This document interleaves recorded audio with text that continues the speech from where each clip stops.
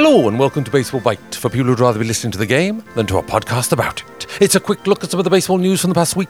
As always, the pitch clock is running. Plenty to get through. Let's play ball. It's coming home, it's coming. No, that's quite enough of that, thank you. We're not rehashing that pain anymore. Besides, this is Baseball Bite, not Footy Bite. The clue is in the name, so rather than stare glumly at the events of last weekend, let's turn our thoughts to some much more appealing green fields of the mind.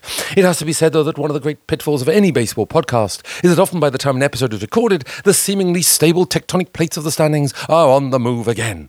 So by the time you listen to this, it's very possible, for example, that all the rumours swirling around a possible trade of Cubs' Chris Bryant to the Mets are confirmed. And that's why Baseball Bite is as keen on making strong predictions as our oldest Chapman is on viewing old ALCS highlights. Speaking of whom, it was suggested in the last episode that New York, in light of its struggles bumping along at fourth in the AL East, might feel some trepidation as it returned last Friday to Minute Maid Park for the first time since that fateful series in 2019, and now to face a team currently judged to be the best offense in baseball. And Houston had no reservations about triggering any painful memories with its giveaway of replica AL champion trophies and rings to those lucky Astro fans on Friday and Saturday respectively. Perhaps that, rather like my suggestion of possible Yankee wobbles, tempted fate, as New York ended up turning the tables impressively with a 4-0 shutout, courtesy of a strong outing by starter Nestor Cortes last Friday, which was the entree to the absolute pitching feast that was Gerrit Cole on Saturday with his stunning complete game 3-hit 1-0 shutout of Houston. His 129 pitches being the most thrown by any pitcher this season, and the first time that the Astros have been shut out in 2 straight games this year, having only been blanked once in the whole season so far. All of which went some way to silencing those who've been suggesting lately that there might be a sticky, or more to the point, non-stick, reason for Mr. Cole's recent slump.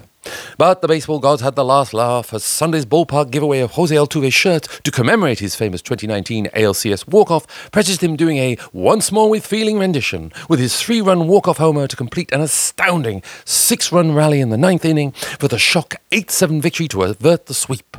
The first time the Astros had managed to win from that far behind since 1980.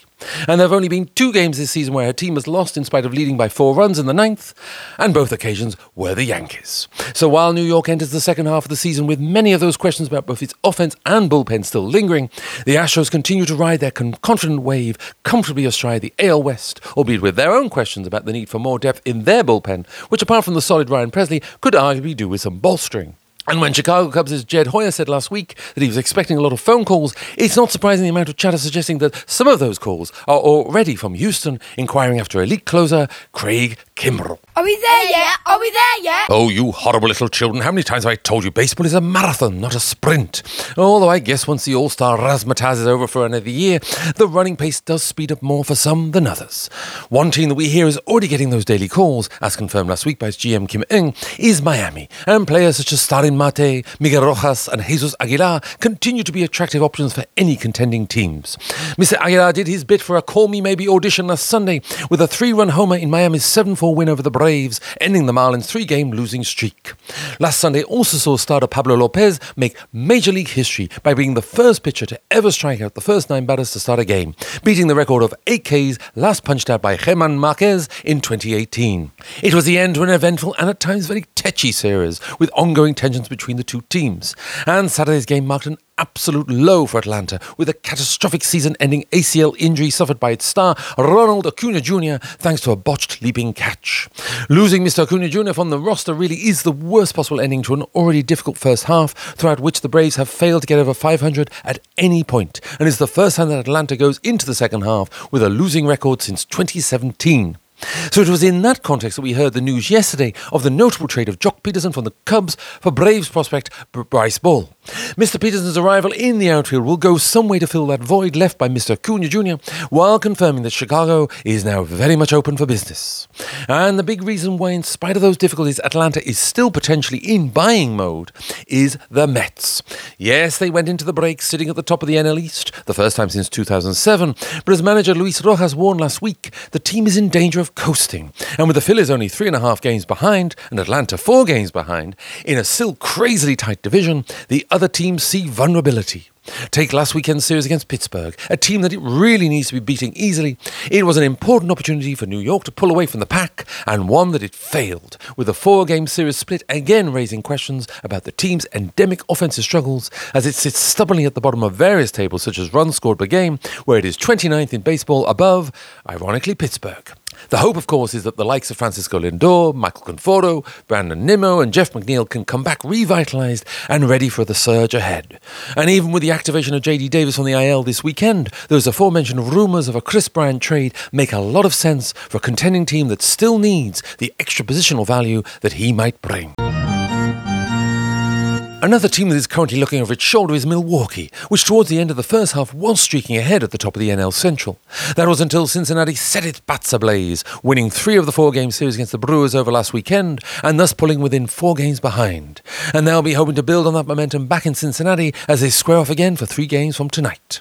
The Reds certainly went into the break feeling confident, having won 13 of their last 19 games, and with the power duo of Nick Castellanos and Jesse Winker at the forefront, are first in the NL in hitting and 3rd in runs scored and RBI.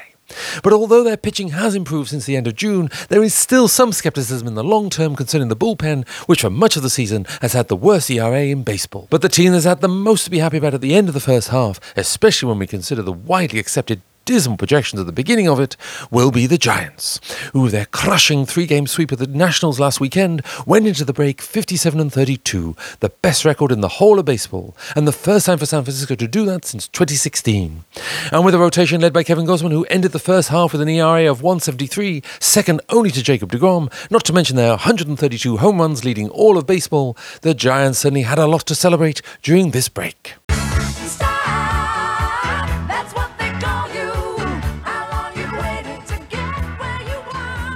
Ah, yes, Baseball Bite does love the whole All-Star break fandango. And although for many players it's a time to lie down in a darkened room and hope to escape anxiety dreams involving Angel Hernandez, for many others it's baseball's equivalent of the Oscars and a very swaggy office Christmas party all rolled into one glitzy jamboree.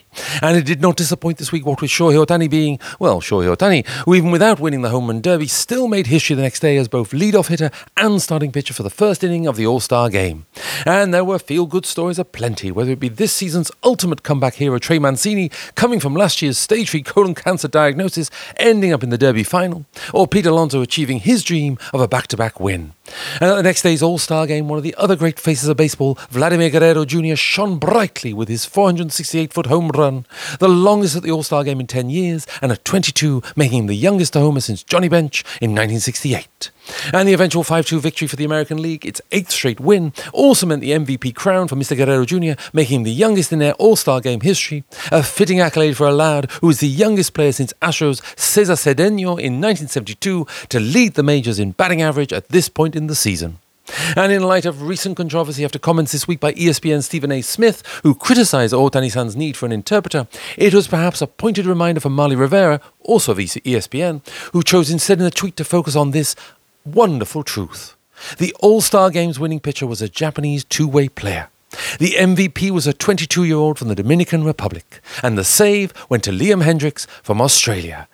That is the game we love. Do you know where you're going to? Do you like the things that life is showing you? Something else the Baseball Bite loves is the MLB Draft, when for the lucky few at least all those hopes and dreams are realised in that precious moment when their names are announced by the Commissioner, albeit to the soundtrack this year of some very audible boos from some in the audience who did not seem to be members of the Manfred fan club. And although the names picked in the first round draft were not necessarily a surprise, the order in which they came did raise some eyebrows. Pittsburgh, with the number 1 overall draft pick, went for 21-year-old catcher Henry Davis, who, although not the expected top pick, is seen by most experts as a top 5 overall talent. ESPN's Kylie McDaniel regards him as the draft's best college hitter by a good margin, and with his excellent power and arm strength, Fangraphs calls him a rare offensive talent for a backstop. No surprise that Vanderbilt pitching ace Jack Leiter, having been the talk of college baseball all year, was chosen second by Texas. It had been widely assumed that Marcelo Mayer would be number 1 overall, an assumption shared apparently by Boston, which was very happy to be able to get him in the 4th pick. As a player who is often mentioned in terms of Corey Seager or Carlos Correa, he was one of the 4 high school shortstops predicted to be snapped up immediately. There was also some surprise that the other famous Vandy boy, Kumar Rocker, was allowed to drop as far as 10th to be taken by the Mets. And in spite of the shaky year that he's had, New York was certainly not complaining.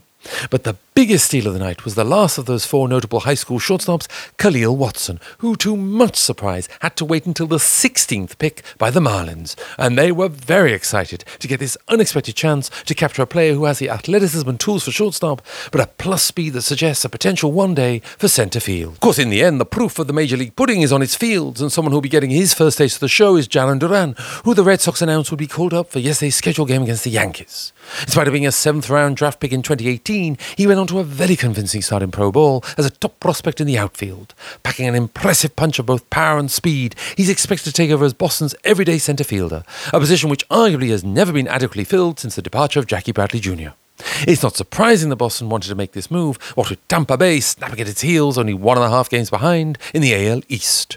Alas, we'll have to wait a little longer to see Mr. Duran, as yesterday's game was cancelled due to yet another COVID outbreak among so far 6 New York players, including Aaron Judge. The good news is that being vaccinated, they are reported to be asymptomatic, and at this moment it appears tonight's game is going ahead, albeit with this setback to the lineup that is the last thing the Yankees needed when trying to bounce back in the second half. But what is even more worrying is the implication that the infection may have come from the All-Star Week, in which case Major League is bracing itself for the possibility that those joyous festivities were not only a superstar event, but also potentially a super spreader for its best and finest.